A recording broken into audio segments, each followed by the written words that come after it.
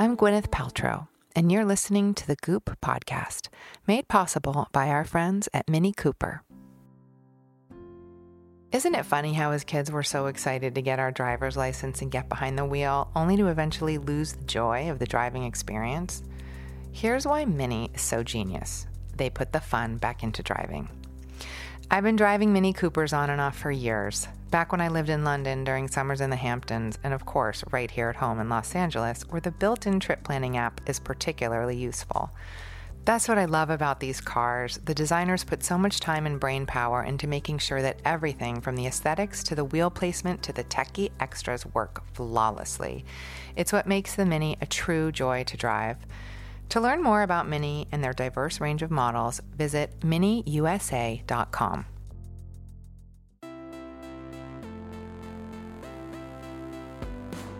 Okay, it's me again. If this is your first time listening, welcome. And if you've listened before, thank you and welcome back. Every Thursday, and sometimes more often, we'll be sitting down with leading thinkers, culture changers, and industry disruptors. You'll hear me interviewing some of the people I admire most in this world, and you'll also hear a lot from my Chief Content Officer at Goop, Elise Lunin. I love listening to Elise's interviews because she asks the smartest questions and really just listens. I learn a lot from the guests she talks with and take away something tangible from every single episode. Today, I'm sharing a conversation I had with one of my best friends, the British designer and fashion icon, Stella McCartney. Stella and I caught up when I was in London to celebrate Goop's 10th anniversary and the opening of our pop-up shop in Notting Hill. Before we turned to talking about our families and what we like to make for quick dinners, we talked about something we've oddly never really talked about before: business. I asked Stella about how she built her extremely impressive brand and how she made the values of the company cool. We also talked about designing for women and all the various elements that make up a woman and the way she feels or wants to feel in her clothes. Some days I want to reflect that I feel really good about my body or good about how I look or good about how the day's gone. And I want to be a little bit more kind of seen through what I wear. And other days I want to disappear because I feel rubbish, and I think that that's human. At the end of today's conversation, I'll be doing a quick round of Ask Me Anything. If you have a question on your mind, just drop us a line at Goop on Instagram or Facebook. I hope you enjoy our chat. Can I ask you some... Oh my God, you're actually going to do it. Okay. I am. I have to do it. You're such a great podcast subject. Am I supposed to take this seriously? You can try. I'm going to try my hardest to be grown up. I want to ask you some business questions because obviously I've known you for a very long time and I've loved you for a very long time. And you've just realised I'm a businesswoman. Yeah. It's just literally dawned on you, It hasn't dawned it, over on the me last 6 months. About 4 years ago when I started trying to make a business. You're like, oh, and shoot. then I was like, holy shit, look what she's done. In the background, she was ferreting away all this time. None of us knew it. So how many years has it been? When did you leave Chloe and start Stella McCartney? I think I left Chloe around 2000 and I founded Stella McCartney 2001. I mean, I did it all within 6 months, actually. So 17 years. Yeah, good maths. Yeah, I know. I'm really good at it. That's my strong suit. We always think about you, Gwyneth, is how good you are at maths. We all talk about it, actually, when you're not around. I'm amazing. I can, write algorithms and everything. Yeah. How do you delineate what your responsibilities are at the company? How involved are you strategically? How involved are you in numbers? Strategically, I'm really involved, but I'm quite an instinctive business type and creative type. So I work from the gut, really. Mm-hmm. I mean, there's some things that are sort of blatantly obvious when you're in the fashion industry and my kind of luxury sector. That one sort of automatically adheres to as a sort of code. But strategically, a lot of the out-of-the-box thinking, I think, is where I find, I feel comfortable in that space. The numbers, less so. But I just like it when they tell me they're in a good place. I just sort of, I'm fine as long as the numbers are good. Yeah. And I think it's important to be able to feel comfortable with your team and allow them to be good at what you've hired them to do. I think... I've been told about founders syndrome recently, and so I want to avoid it like the plague. Yeah. So yeah, but I think I kind of have a balance between the business and the creative. I obviously studied to be a fashion designer, so that's really my main job at Stella McCartney, is to be the designer of the product. Do you use data at all in terms of the decisions that you make creatively? Like, will you look at selling reports and say, okay, this works, let's redo this in this color? Or do you, is it Yeah. We definitely respond to what our customers respond to. You know, it's important for me. I think I started out in fashion design when most designers were doing unwearable clothes, and the more unwearable the design, the more sort of fabulous a designer you were. And I didn't really understand it. You know, I had my degree show at St. Martin's and I did wearable clothes, and it was kind of this dirty word. But I stuck to it because I really believed in it. And also as a woman designer, I wanted to be able to wear the clothing, and I wanted my friends to be able to wear it, you know, and I think that was really valuable to me. And I think slowly over time, I saw the shift in other houses where they started to sort of go, okay, hey, wait a minute, we're not only about selling bags and shoes, which is predominantly what most luxury houses are making their numbers on. I think I want women to feel they can come to us and rely on us, and we're a staple in their wardrobe. Yeah. I mean, it's one of the great things about your clothes is that they are so, not only are they so wearable, but you feel quite powerful and beautiful. Like, I think you understand the female form so well, and it's, you know, it feels like a good moment when you put on a Stella McCartney look, right? I hope so. Well, it does for me. I mean, that's the intention. You know, I think as a woman designing for women and now for men, I mean, I'm obviously not a kid, and we're sitting in the kids area of the Bond Street store, so I can't design for kids being a kid. But as a woman designing for women, I definitely take time in the fittings to really, you know, every centimetre and even millimetre really counts. Yeah. Trying on the clothes for me is critical, and just having that sense of how I feel in them. And I mean, when I started wanting to be a fashion designer, it was actually less about how I wanted a silhouette to be or a colour or a trend. It was much more about how I wanted to feel, and sort of psychologically how important that is, how we reflect who we are through what we wear and how we feel. How did you want to feel? I just wanted to feel, and I still want to feel, confident and naturally sexy. I want to feel like myself. I don't want to feel like I'm wearing something that somebody else designed and I didn't have the sort of confidence or the security in myself to really say who I am. Some days I want to reflect that I feel really good about my body, or good about how I look, or good about how the day's gone. And I want to be a little bit more kind of seen through what I wear. And other days I want to disappear because I feel rubbish, you know. And I think that that's human. And I sort of want all of that to be here at Stella McCartney. But the emotions are very important to the design process for me. So interesting. How do you reconcile, like, designing for a whole woman? I do think we're living in a time where there's kind of an emerging new archetype for a woman, and we talk about this a lot in the office, but, you know, where you can be entrepreneurial and very feminine and maternal and sexual and intellectual and all of these things.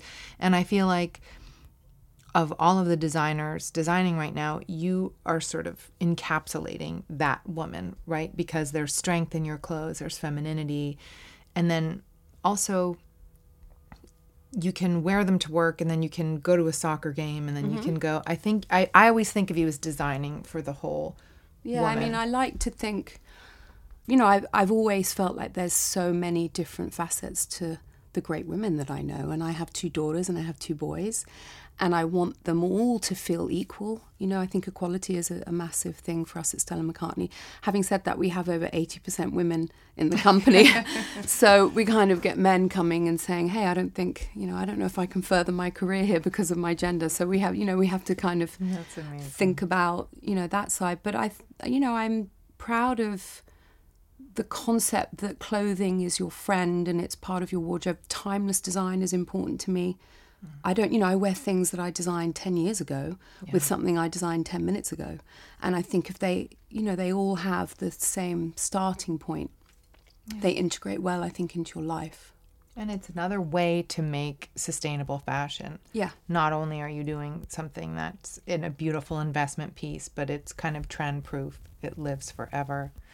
And that's something that, you know, I'm so proud of you and in awe of you, because what you've managed to do is make a value-driven brand cool. And I can't think of any other brand that's been able to do that. Made, you know, vegetarianism cool and made sustainability cool. Like, how do you do that? It wasn't cool when I started. Well, that's my point. It was really uncool. I was kind of the, you know, first of all, I was Paul McCartney's daughter, which was a bit ridiculed. And then I was this, yeah, didn't you know? What the hell? And then I was this sort of, you know, weirdo that didn't use leather or fur in the luxury goods industry, which is unheard of. I mean, it's still unheard of, nearly 20 years on. I think, you know, when I started, the word brand wasn't a word that I had in my vocabulary. The word authenticity or value driven, you know, those are sort of recent trigger points, I think, for people that want to kind of come into different businesses. For me, it's just, you know, it's honest. It comes from the heart. It's the way I was brought up. It's the way I look at life. It's the way I live my life. And so I wasn't ever going to really change that because of how I wanted to live my business life. But, you know, I've also learn actually how privileged I am. You know, I'm in a position where I can make choices and I don't have to compromise myself. And that is something to not be sort of belittled, I don't think. Absolutely, yeah. And so I think I've been afforded this incredible opportunity and I have a voice. And so I've got to use it, you know. And yeah, it's the thing that really like turns me on about my work. I go into the office or I design this store and I'm like, okay, what can we do that's sustainable? Let's use technology to clean the air, and we'll have the cleanest air in the city in any store in the world. And just silly things that people don't even notice. I mean, I always joke with the staff who work here at Bond Street that they're anti-aging. As they're, you know, I'm always like, I want to come and work here. Is it really the cleanest air in a store? Yeah. We used this tech company called Air Labs, and they filter the air, and it's like, don't you feel much more awake than when you came in? Now that you mention it. Woohoo! Our voices are going to start getting higher and we're going to start giggling. Did you get slagged off for it in the beginning for being values driven? Yeah, I mean, I think it was just more this kind, it was such a weird thing, you know, and I think, look, you know, I'm in a business world. And I think what I've been trying to do is show that you can have ethics, you can have a cruelty-free business, you can have one that wants to care about the people that are making the clothes, how you're sourcing the products, how you're finding the fabrics. You can do all that and still actually have a healthy business model. And I think had I not have had a healthy business model, I wouldn't be talking to you, I wouldn't be here, I wouldn't have this store, and I wouldn't be now just taken seriously. I think now people that are running the businesses, it's not sadly the designers really that are picking up on it yet. I think it's more the business people going, hey, these are words that young people, that these are things that resonate with young people. This is just the baseline of what they require when they come to be a conscious consumer. And somebody said to me recently, actually on your hen weekend, one of your friends said to me, she said, you know what I love about when I come into Stella McCartney? I feel like you've done all my work for me. You've checked, you know, you've gone down my list of requirements and you've sort of done it for me. That's very cool. Very cute that was there. And I really heard that loud and clear. I was like, wow, I'm like an editing, I'm a filter for people that want to consume in a more conscious way in fashion, in luxury fashion. And, you know, every single second, a truckload of fast fashion is landfilled or burnt. And that, you know, it's the second most harmful in the industry to the environment. And that is just like crazy. I just found out about that quite recently. It's crazy, you know, and I've learnt so much. You know, the foundations of why I don't use leather or fur were because I don't eat animals. But then it just transpired the connection between killing animals for a product of whatever type. You know, you're cutting down trees, you're using water inefficiently, you're using grain to go through a cow before it goes to a human. And it just makes perfect sense. So then you start connecting the dots and you think, okay, can I use wind power to power my stores? Can I use solar power in certain areas of the world? Can I use technology, which is really super exciting? I know you guys look at that a lot. You know, can we grow leather in a lab? Can we spin silk in a lab? Can we do all these things? So amazing. It's really like that's the sexy bit for me now. That's the bit where I come into every meeting. I'm like, okay, You know, so our would collection... you use leather if it was grown in a lab? Yeah. Right, because they wouldn't have harmed an Yeah, animal. yeah. No, you know, hey, my base kind of requirement is to not kill animals. Right. So we, you know, even when we use wool, we source it, we track it, we use very limited places now that we source it from. And it's not only about the animal welfare, it's also about the soil and the nutrients going back into the soil. You know, it's a circular economy. It's really amazing. It's fascinating when you start looking at the luxury fashion industry in that way, because it's an industry. Everybody's following suit now. You know, so many brands have now banned fur, and I mean, you're a real trailblazer in that way.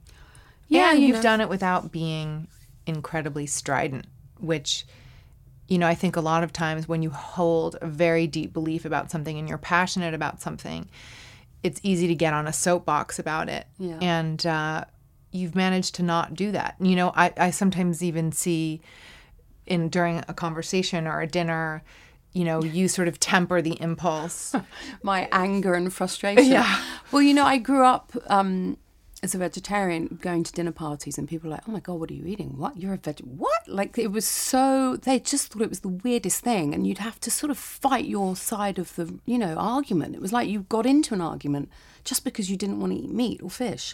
Because people, you know, this is something that I ponder, is that when you're introducing a new idea into the culture, people, you know, you're just there eating a vegetarian entree, but somebody is taking that, somebody could take that as, oh, you think I'm doing it wrong, or you think I'm a bad person. Yeah, it's their own crap that kind of reflects back in, and I get that.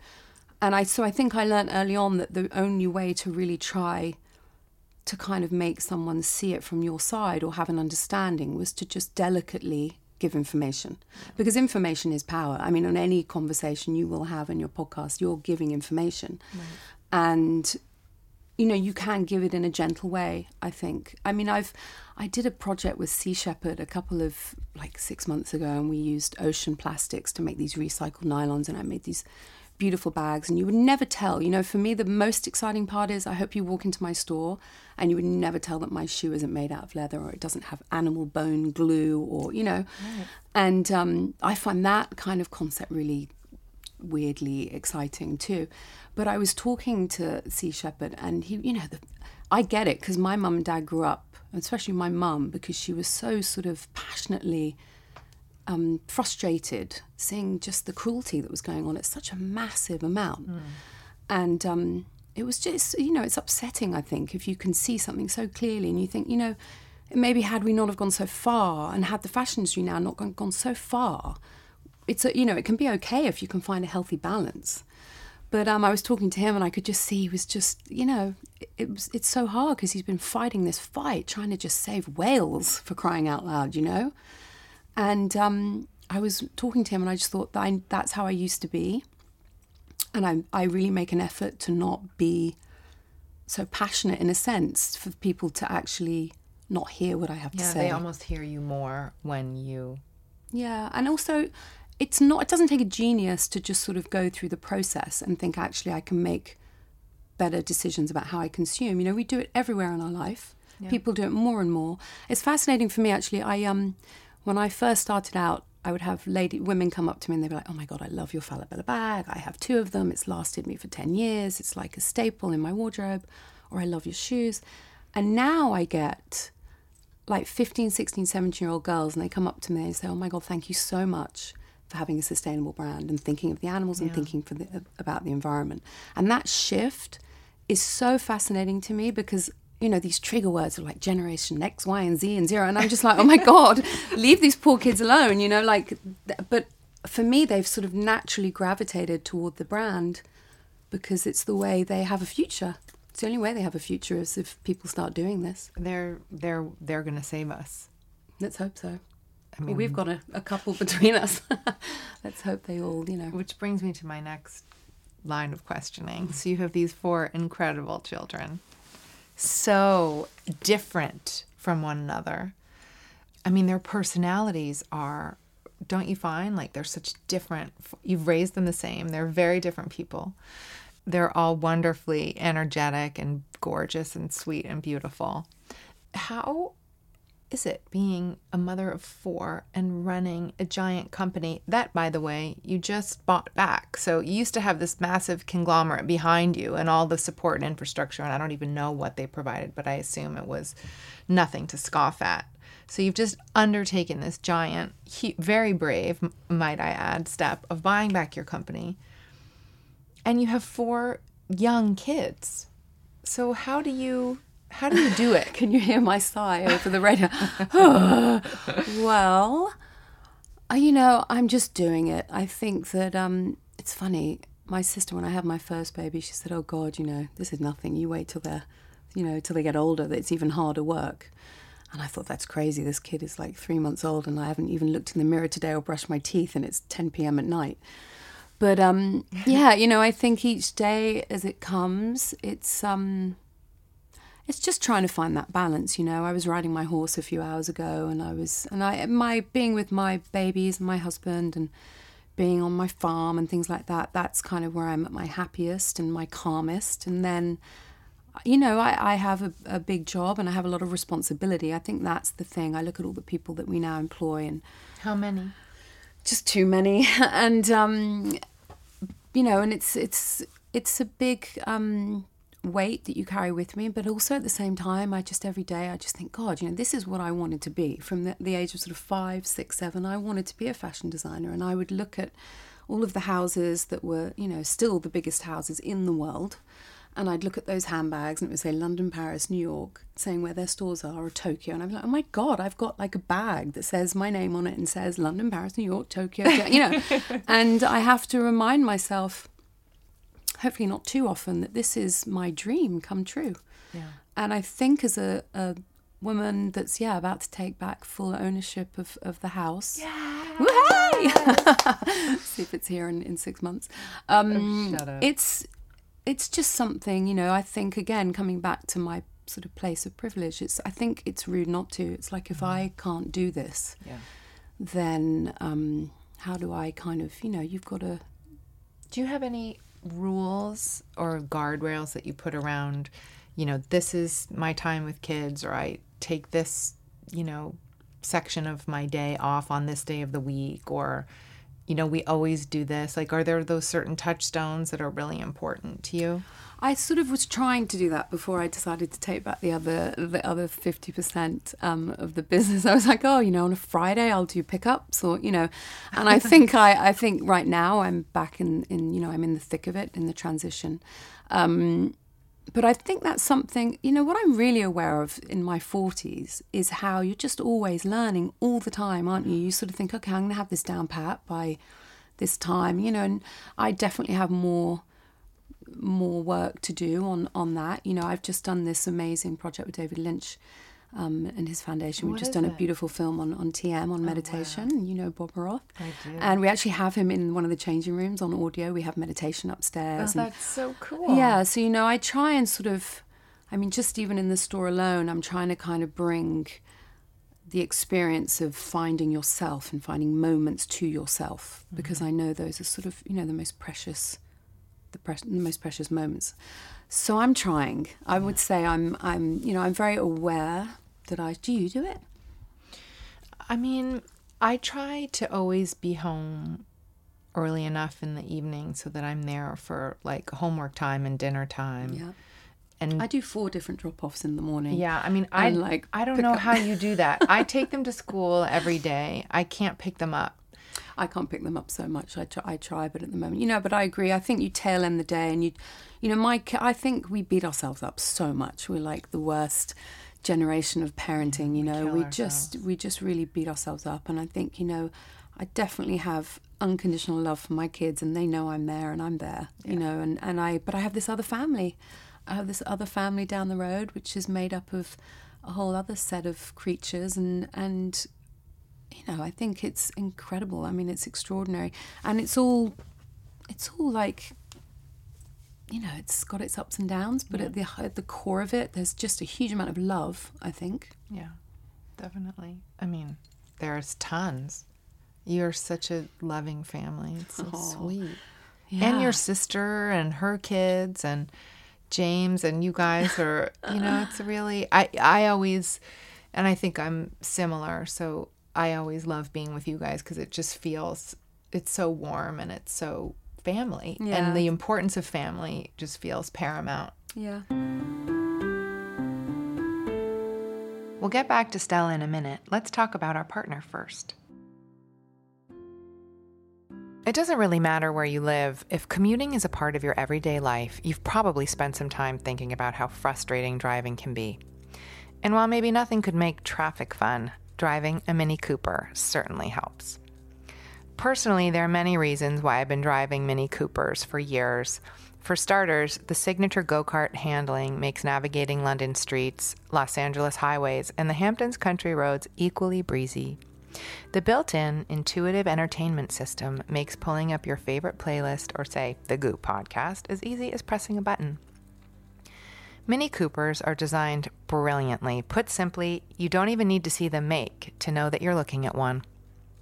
Their latest model, the Mini Countryman, looks and feels just like the original, but it has ample space for 5 passengers, plus tons of cargo room for sports equipment, groceries, strollers, and more. You also have the option of getting the plug-in hybrid electric version. And if all that weren't enough, you can customize your ride with special upholstery and interior finishes. You even have the choice of over 250 tones of ambient lighting. To learn more about Mini and their diverse range of models, visit miniusa.com. Okay, back to Stella and me. Your husband is a very creative guy. How much... I'm newly married, as in 1 week ago today. All about that. Should we get all the juice on this wedding? What did you wear? What was your second wedding dress like? Did you have a second wedding dress? I did. I had my second wedding dress was made by an incredible woman who's very into sustainability and fashion. Oh God, I'd love to meet her. Yeah, she's pretty cool. I've heard she's good at a second wedding dress. Yeah, that one. she is. That's pretty dope.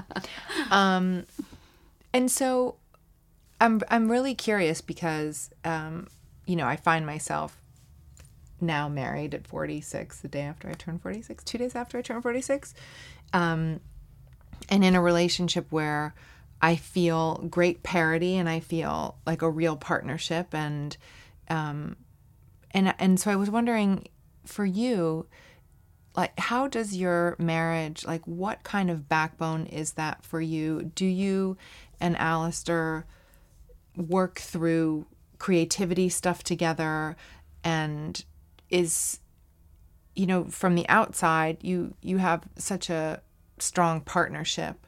So what is that like for you? I mean, it's been a long time even. I was thinking about this the other day because I was pregnant with Apple at your wedding, and she's unknowingly. I know, might I add, and she's 14. So sipping on the tequila. I know I was like, why does this red wine make me feel so and it sick? was good red wine too. It was amazing.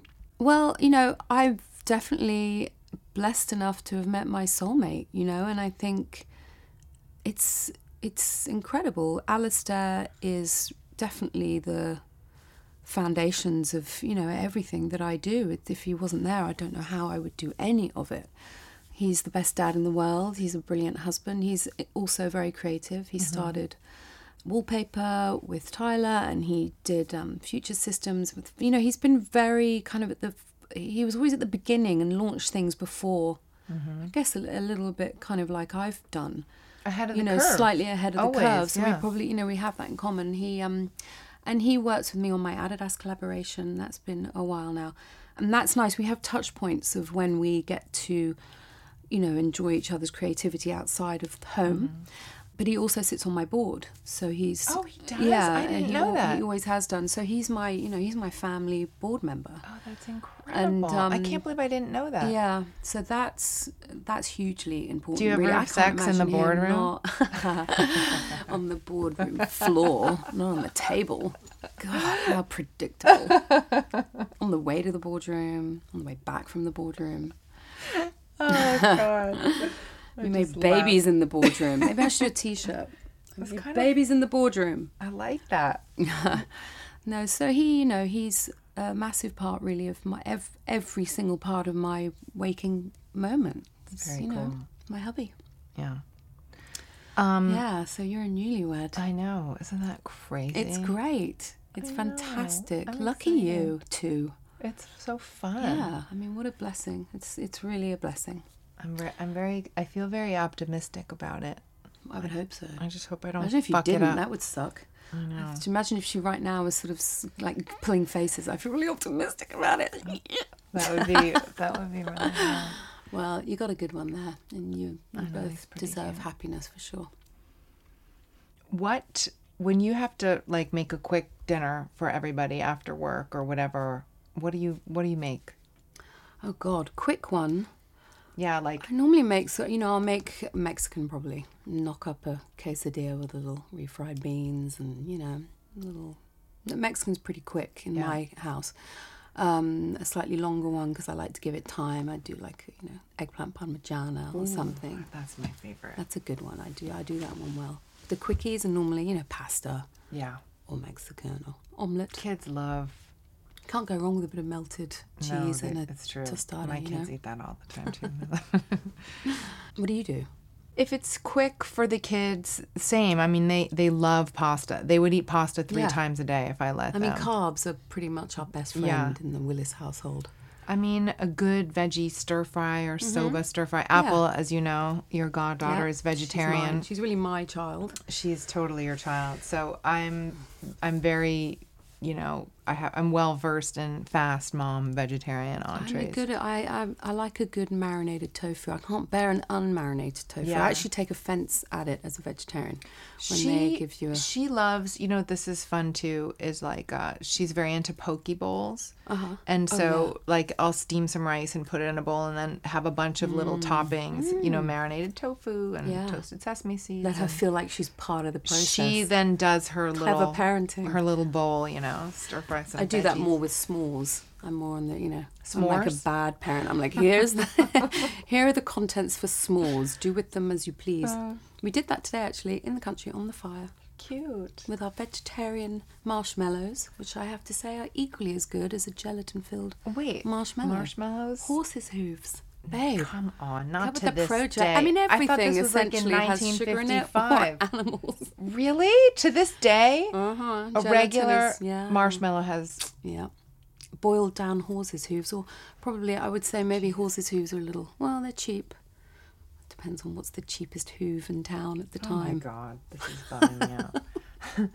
What do you do? Delivered with jest, which is my way of... I know, that is your way. It's very clever. Now, okay, I'm learning a lot here. What do you do? What's to totally chill? Or if you've had a really... But you're home, you're in the city, and you've had a really... In the city, I'm in the city. Yeah, to you're totally in the chill. city. Really? Do I have to be in the city to chill? Yes, like you've had a really amped up day.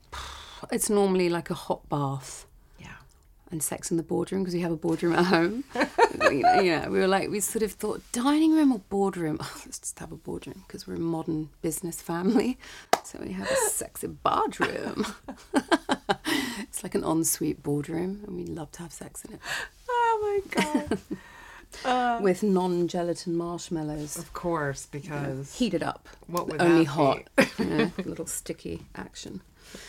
A bath on a serious note, Gwyneth. That's what I know, because Oh my God, she's coming to stay with me, and she's like, do you have a bath? Because I can't... I'm British, babe. I know, you all Of course have we have that. baths. We have baths everywhere. I just Baths. I I'm need- half American. I though. need a bath. I have showers too. You do? Yeah. Or whatever you want. Your wish is our command. So do you know what number store this is in Stella McCartney? How many? I know it's number 23 Bond Street, which was what I thought you meant. No. Oh gosh. Like, how many stores do you have worldwide?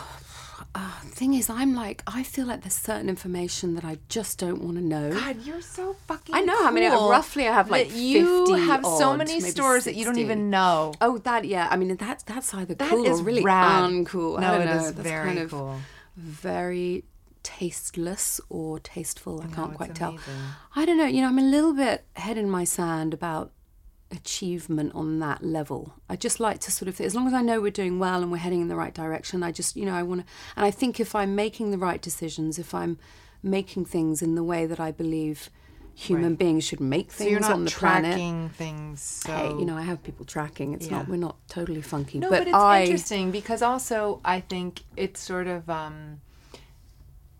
it's a tenet of British consciousness as well to not sort of be racking We're a little up. embarrassed by things like that. But Why my do you think that American is? side is very happy and want. It's funny. I think that. Oh, I don't know. It's a funny one. I think there's probably a little shame attached to being successful in England. Why? Or I don't have a clue. I think let's blame Chaucer and Okay, Shakespeare. I let's mean, I'll do just it. blame. How far back can we go? I think we it did has to own do a with lot of the planet I at think one that's what stage. it Maybe we has to feel do guilty with. for That's my raping theory. and pillaging half of the planet. Having lived here for a long time and having been an expat here for a long time, I always wondered what that slight shame is about. I don't know. I mean, I like to think that I borrow from both sides of my heritage. I love the American side of me. My mum was a kick-ass New Yorker, and I celebrate every second of her existence on this planet. And she was a fighter. She was honestly like the most forward-thinking human I've ever encountered, and really so ahead of her time. It's shocking, actually.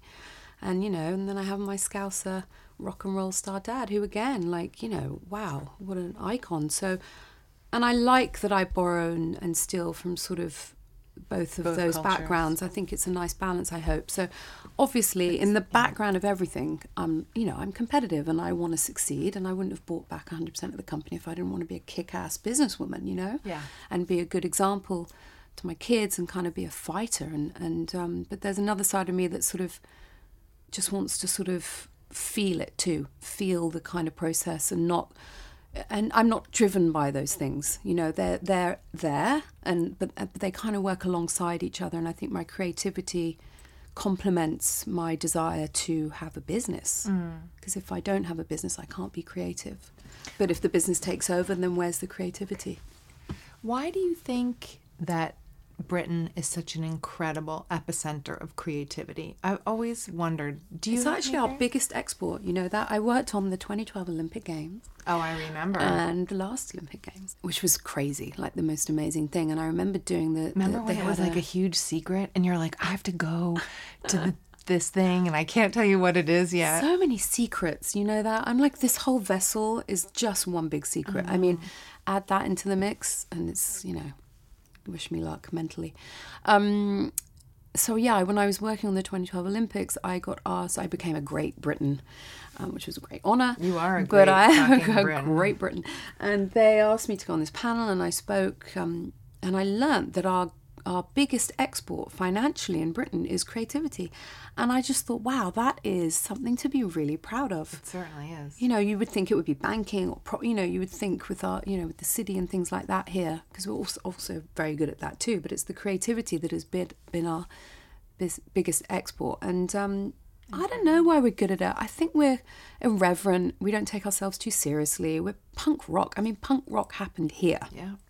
The Beatles happened here. The Stones happened here. I mean, yeah, but I don't know. I'd have to think. I'll ponder that one, and I'll get back to you on our next podcast Maybe it's together. the weather.